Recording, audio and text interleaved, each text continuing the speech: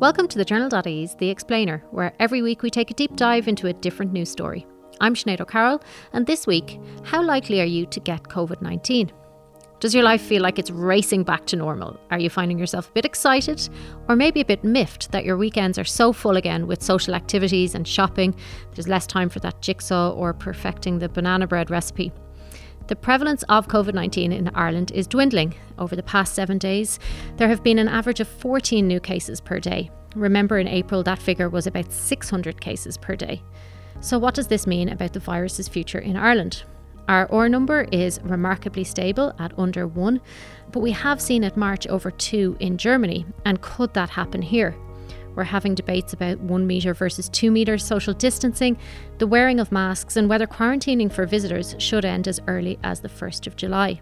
These conversations are always trying to balance the importance of getting back to normal while also making sure we don't see a second wave, or that R number, how many people a diagnosed person passes COVID onto, increases. When you see the daily figures and a prevalence rate of just a few cases in the community, it might feel like it's kind of impossible to become infected right now. But obviously that's untrue, as we are still seeing some diagnoses every day, which is why we're being told to keep the DATE acronym in mind. D for distance, A for activities like hand washing, sneeze and cough etiquette, time, like don't stay until 3 a.m. with the same group of people in a house, and the environment, outdoors is better than indoors, etc. So with all of this kind of playing off each other, it's kind of hard to answer the question, how likely are you and I to get COVID-19?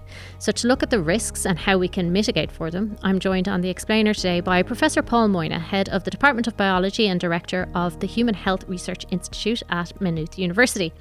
But first I'm going to rewind a few days to when Professor Sam McConkey, infectious disease specialist, was chatting with Brendan O'Connor on Weekend on One on RTÉ Radio about just this topic. The chance of you or me having it is around the 1 in a million. And I know that's a cliche that we use just to say it's very low. How is it 1 in a million? You're saying only 5 people have it. Are we not seeing like each 14 day a day? We're getting about 10 or 15 cases, but what I'm saying is that the majority of those now are known household contacts or work contacts, or they're already in self-isolation because they were already known to be close to somebody else who had it already. So they're part of a known chain of an epidemic spread, and they're already in isolation. They're not uncontrolled. So this is not circulating in the community anymore, exactly. Sam, is what you're saying. Exactly. Okay. So the circulating level in the community is very, very low, about the 1 in a million. And especially, as we've heard, many counties in the west of Ireland, Donegal, Sligo, Leitrim, it's exceptionally low and has been low for several weeks. So that's very, very good news. So my view is that if your granny lives in Leitrim or Sligo or Donegal and you live in Leitrim, Sligo, maybe it's okay there to hug your granny because there isn't any of the stuff about. If you live in North Dublin, perhaps where there's a bit more, or somewhere where there's a big meat factory where there's been an outbreak, or if you're in a household where there's been a recent outbreak, then probably you shouldn't hug your granny. So I think a switch to individual responsibility is very wise, and it allows us to live. There's a time to live, and this is the time to get out and live a bit, Bren. It's a time to live. Yeah. Paul, when I hear that you don't just hear the 1 in a million cliche, as Sam says himself, but it sounds like everyone's likelihood of getting COVID-19 is slightly different to the next person's likelihood of getting COVID-19. Would that be a fair summation? Probably is, in terms of, who you're exposed to, Sinead, but I think there's 2 important terms, one which is prevalence and the other which is incidence. So incidence is the number of new cases that are reported each day, but the prevalence is the proportion of individuals in the population that actually have COVID-19 at present. So if we look, for example, when a person gets infected, after being infected, they present with symptoms after maybe day 5 or day 6, but they probably become infectious at around day 3 or so, and they remain infectious for a number of days. So really, in terms of working out the prevalence and the proportion of individuals that have it at any given time, you probably need to look over a 14-day period. So if we were to look back over the last 14 days, cumulatively, we've had about 200 cases. So out of a population of 5 million, that equates to about 1 in 25,000. Now, some of those cases are clustered. So in the community, it's less, and sort of the estimates there are about 1 in 40,000. Now, those figures are obviously depend on the number of cases that are actually confirmed and detected. So they're probably a little bit higher in the sense that we're not detecting all the cases. So because we know that some asymptomatic individuals can transmit the virus as well. Now, this compares very favourably, obviously, with when we look at the height of the peak of infection, we were looking at prevalence rates of 1 in 650 and in the community 1 in 2,000. And again, it was probably even higher than that, because if you cast your mind back to the peak of infection, our testing regimen was under extreme stress. So at that situation, we could have been sort of maybe 1 in 100, in terms of prevalence. So certainly, Sinead, we've come a long, long way. But at the moment, the prevalence is probably around 1 in 25,000 in the community, probably around 1 in 40,000. And so that means, is the prevalence more important than the incidence when we're talking about risk? Yeah, I think so, because the prevalence actually, that determines and it indicates the number of people at a given time with active infection. So in other words, people who are infected and who have the ability to infect others. So obviously when we hear today, if the numbers are 4 or 5, but the people who were tested positively yesterday, obviously they still have the ability to infect others. So the prevalence is really important, because that captures the number of individuals at a given time who are infected with the virus. And usually we would look over sort of a 14-day period to try to capture that prevalence.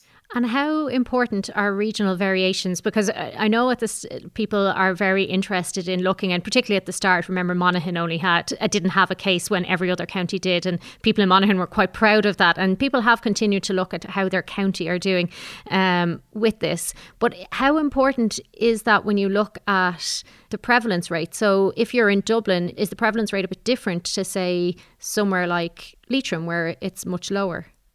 Yeah, it would be. And it really, we've learned quite a lot over the last number of weeks and 1 to 2 months in terms of how this virus is transmitted. And one of the things we know about this virus now is not transmitted evenly. And what I mean by that, it's not a case that everybody transmits to the same level. And a number of different scientific approaches have been used now to show that up to maybe 80% of the transmission is done by 10% of the individuals. And we tend to get those super spreading events in situations that are, sort of more indoor, poorly ventilated areas, people quite closely associated with each other, and depending on the type of activity. So this relates back to what the Taoiseach mentioned last week, this idea of date and those factors that control the risk, or that determine, I guess, the risk of transmission. So when we begin to look at, we see a lot of clustering type events in locations like nursing homes, for example. So when we're looking at regional distribution, it's really important to look at where those super spreading events takes place. So regionally, that's obviously going to be very determined by where these clusterings take place and where they are located. And then that will obviously determine the prevalence in individual regions. Because that, I know Professor McConkie used it as a cliche, the 1 in a million, but it's not really the same. The prevalence isn't quite the same as our odds of catching it.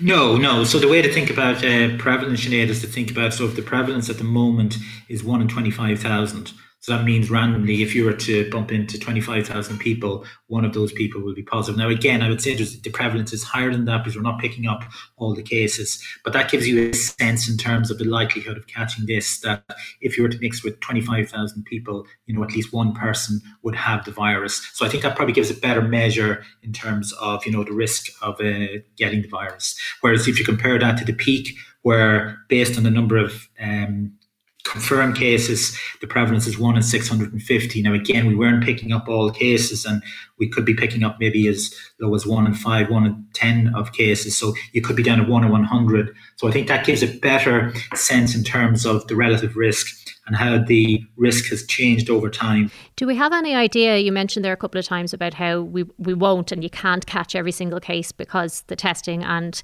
asymptomatic cases. Do we have any idea of how many cases like that there have been in Ireland?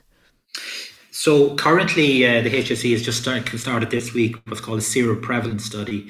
So obviously in terms of picking up active infection, that's sort of a transient thing in the sense that you get the virus and then you clear it after a number of days.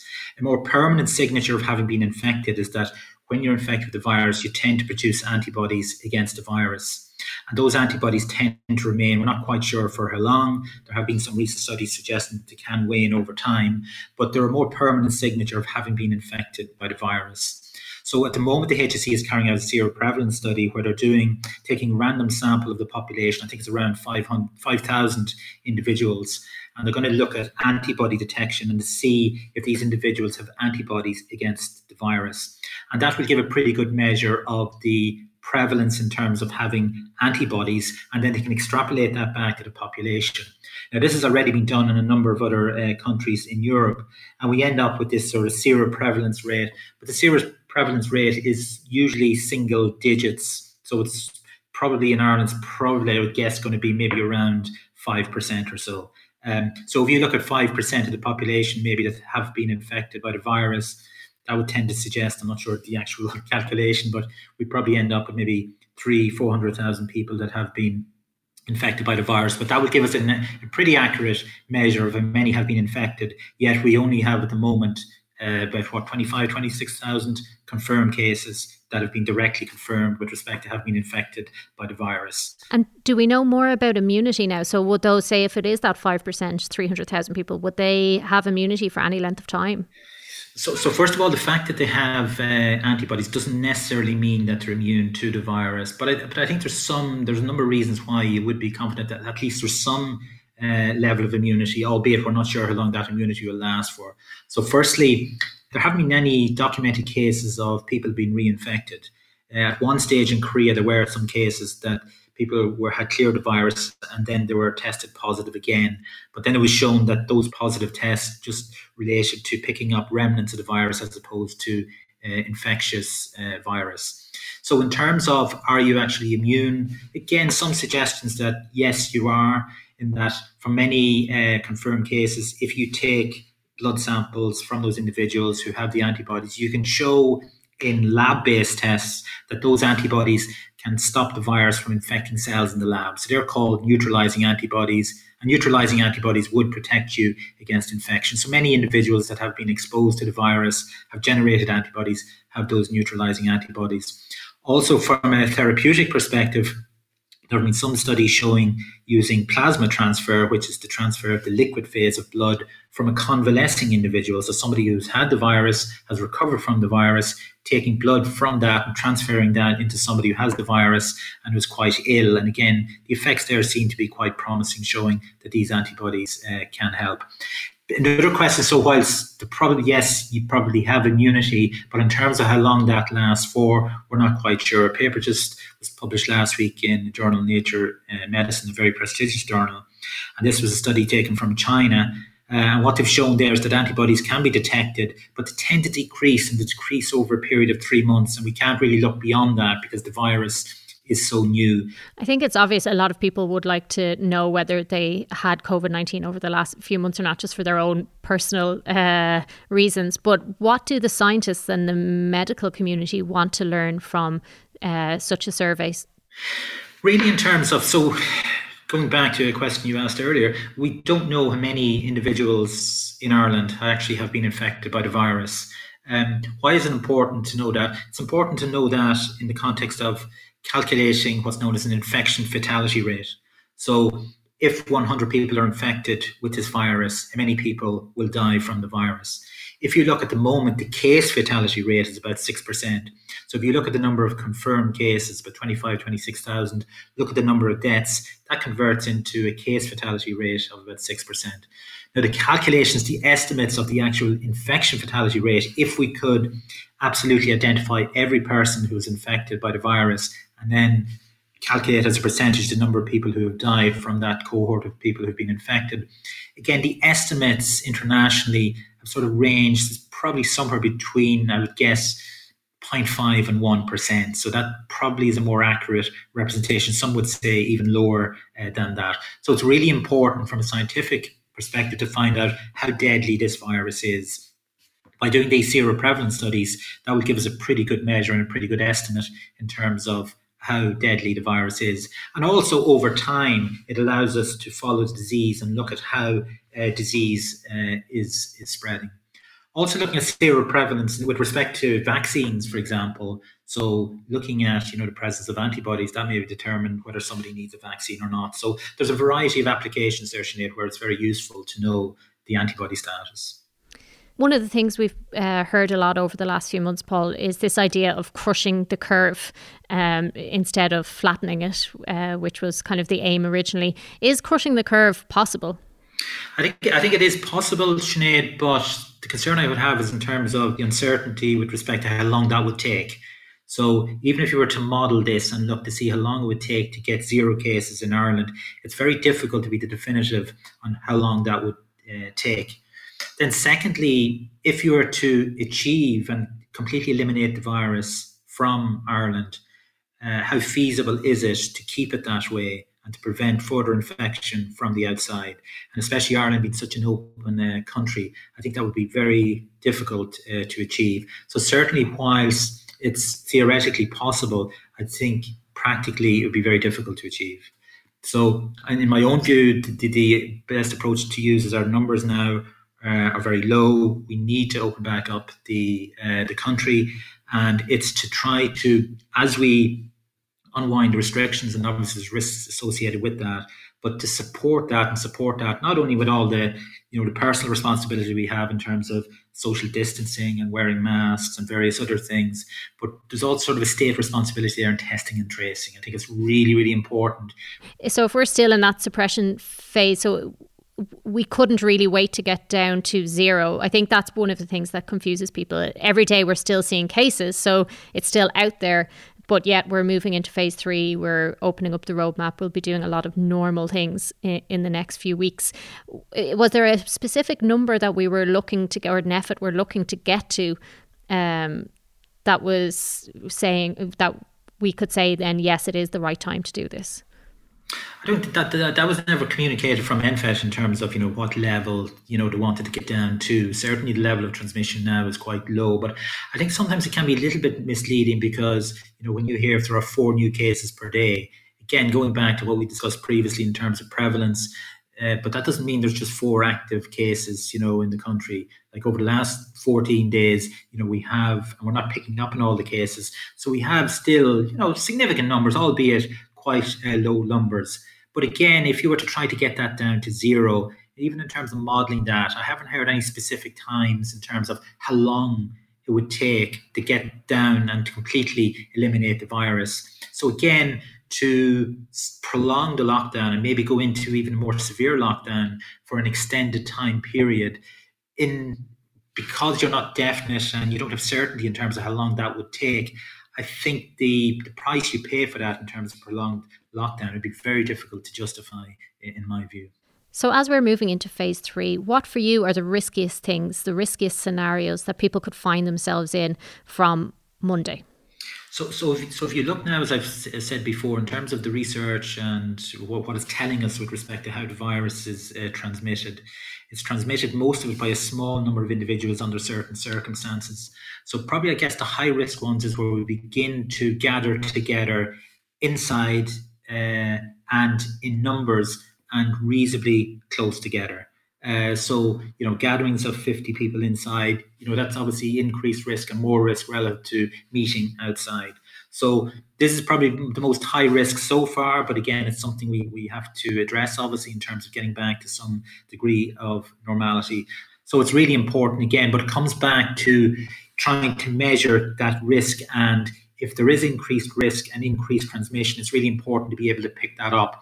At the moment, we're probably in a good place because with our testing and tracing, we've got quite a lot of spare capacity within that system at the moment.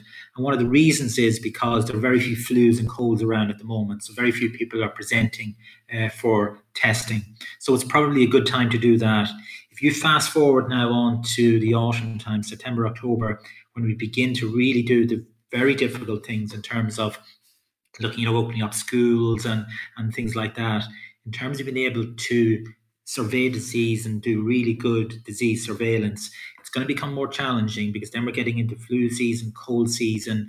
And if you go back to March time, when our testing system was under very severe stress and was completely saturated, one of the reasons is many people were presenting for tests because they had the symptoms, because there are typical symptoms associated with colds and flus. How will that work because we talked at the start about there being regional differences and how that has been important with various prevalence rates. So say next week I'm dying to go down to my family in Cork. So I'll be in Cork from the minute I'm allowed on the 29th of June. So how will that work then when we are seeing more geographical spread, and it will be a little bit harder to trace where everyone has been and who they've been in contact with? Certainly could see situations where if there were clusters and well-identified clusters. And you've seen this now in Germany. They've begun to lift some of the restrictions. And this week, there's quite a surge. But they were quite localized. And one of them, like a very significant one, in a meat factory. So in those situations, you could imagine some regional sort of restrictions being put in place. And certainly if that was the case, I'd favour that over sort of a national lockdown. I think in my own view, again, I think we need to move away from national lockdowns, be more targeted in our measures. And be sort of smarter around that. So if there are clusters and we can clearly identify those clusters, ideally we want to pick up those early cases as soon as possible to prevent and to stop and to cut out the chain of transmission of the virus and even stop those clusters. So it does come back to testing really in terms of preventing those clusters from flaring up and then potentially generating something that's more difficult to control.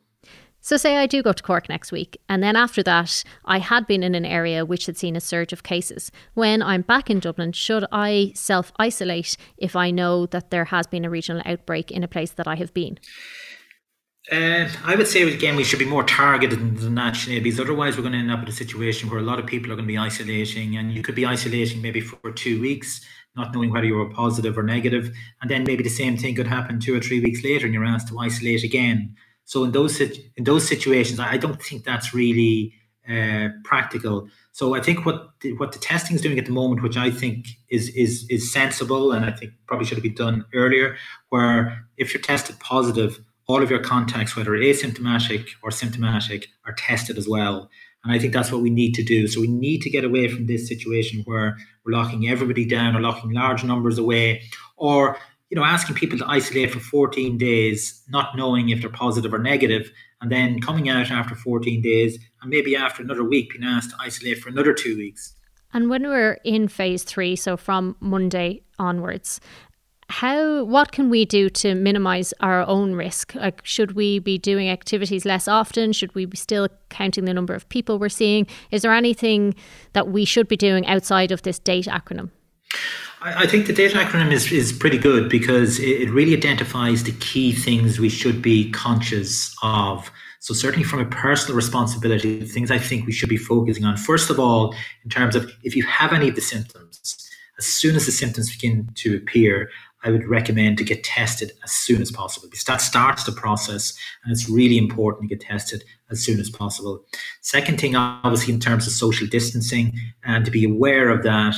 And, you probably see that, as you go out and about now that, and sometimes it is easy to settle back in and think that there's very little virus being circulating in the community, but social distancing is really important. Good hygiene practice, washing hands, good, coughing etiquette, all of that really, really important.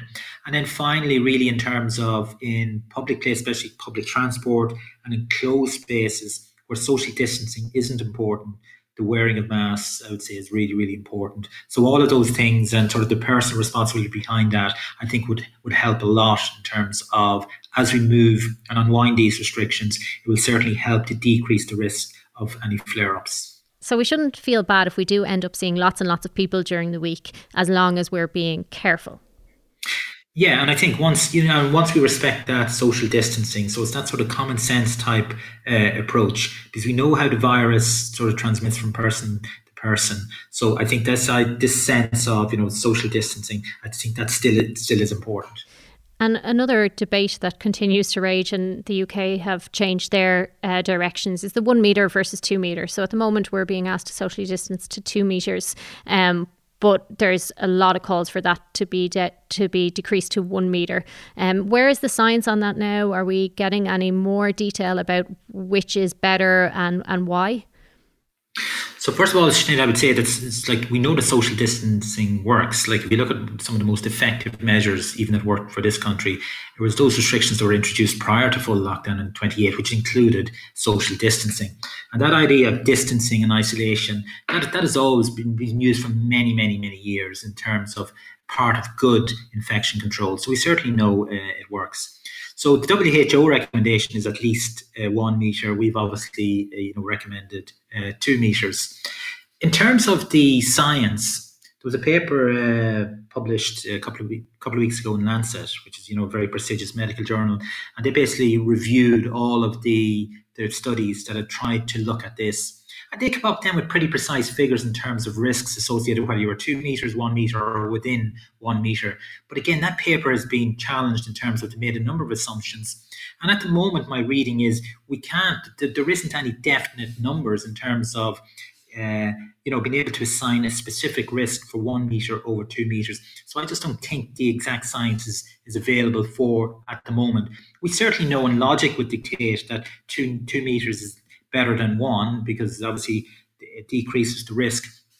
But in terms of science, and I think we need to be careful here in terms of when we don't know, we should say we don't know. And I think in terms of the science and coming up with a precise number in terms of differentiating the risk between 2 and 1, I don't think the science is there to be able to give a definite numbers for those. So ultimately, I think that's going to come back and you're going to have to weigh up the risk in terms of, for given scenarios, is 2 metres. So if 2 metres work, where possible, use 2 metres. But there are other situations where 2 metres just is unworkable. And then we could look at a situation where, yes, 1 metre is used and try, because the risk is probably increased, but try to mitigate that risk somehow. So if that's a case, for example, of wearing masks or whatever. But I think that's the approach that probably we need to go. But in terms of if you're looking for an exact, based on science, an exact number, I don't, in my view, it doesn't exist at the moment in terms of differentiating between 2 metres and 1 metre. You mentioned masks there, and if you walk anywhere, you'll see that the uptake in masks is still really low. There's definitely more people not wearing masks than wearing them when you're in shops or around the place. Is there any advice that you give to people? Is there any nugget that you've heard that really explains why it is the advice right now from government and from authorities that we should be wearing masks when we're going into places where other people are? Yeah, I think very early on when I looked at this, there was a lot of discussion, and part of it is, and you could say public health could have been more definitive earlier on, but again, you wait. Obviously, public health was waiting for the science in terms of supporting that masks actually do help in terms of limiting the transmission of the virus. And I think certainly over the last number of weeks, maybe 1 to 2 months, certainly the data has come in which would show that the use of masks certainly does help to reduce the transmission of the virus. And there's various studies out there showing that. So certainly, like if you look at countries that have been really, really successful in terms of dealing with the transmission of this virus, a country like Taiwan, for example, which is on the doorstep there of China, they obviously had mass wearing of masks. They were incredibly successful in terms of dealing and suppressing the transmission of the virus. So certainly what I would say, Sinead, is certainly as we unwind the restrictions, as we move into situations where there are risks associated with unwinding the restrictions and there is increased risk, certainly by wearing masks and face coverings, it allows us to move to situations where it becomes more normal. We can get into those situations where even the 2 metre to 1 metre, we can go and reach that in a safe manner by wearing masks. So I think that's worth it in terms of, because it's a way and it's one of the protective measures that it begins to allow us to get back to more normal living. And we talked a good bit there about immunity, but we also know that this isn't the only coronavirus out there, even though we all just call it the coronavirus. There are other coronaviruses. If you've had another coronavirus, could you have immunity from that could help, or antibodies from that could help? Yeah, possibly, Sinead. So when we look at immunity and what we call specific immunity, so that immunity that is triggered in response to an infection, and then we end up almost remembering that infection and we're immune to that infection, whether it be bacteria or a virus. There's 2 types. One is mediated by antibodies. We've heard a lot about antibodies and these neutralizing antibodies. And neutralizing antibodies work by recognizing the virus and stopping the virus from infecting our cells. So that's antibody-mediated immunity. But when the virus gets inside the cell becomes a factory then for the virus and produce many, many other viral particles. And unfortunately, antibodies can't get inside the cell to recognize those viruses. So we have another type of immunity called cell-mediated immunity.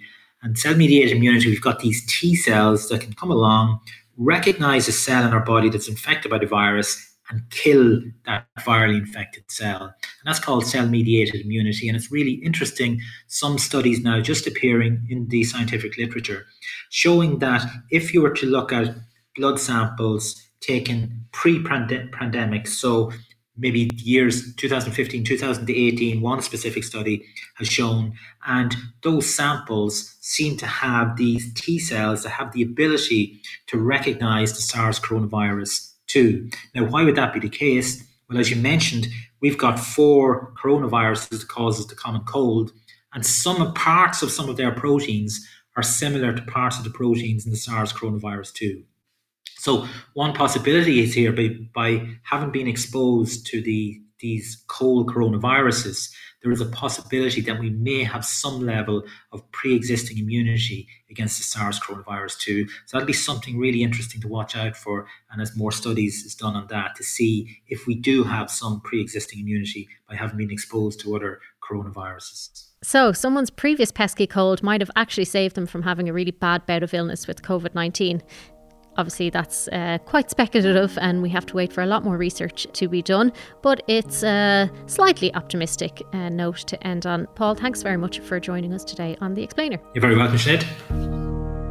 Thank you for listening to The Explainer, and a big thank you to Paul for all of his work on this episode.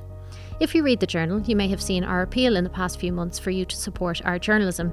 It's obviously a difficult time for media as advertising revenues fell drastically during the COVID pandemic, but we are and want to keep providing you and the rest of our 800,000 daily users with valuable, accessible journalism. Loads of you felt it was important for society to have that open access to news and good information, like this podcast, and did contribute. A lot of you at the time asked if there was a way you could give more regularly, and we now have options for you to become a regular contributor if this is something you'd like to do. So please head to thejournal.ie/contribute for more details. If you enjoyed this chat and learned something, we have loads more for you. Check out our back catalogue where you'll find other shows on the coronavirus and much more. This episode of The Explainer was brought to you by Executive Producer Christine Bowen, Producer Aoife Barry, and Assistant Producer and Tech Operator Nikki Ryan. If you're enjoying the episodes, please leave us a review and rating wherever you listen to your podcasts. And more importantly, share with a friend who you think will enjoy them. Thank you and catch you next time.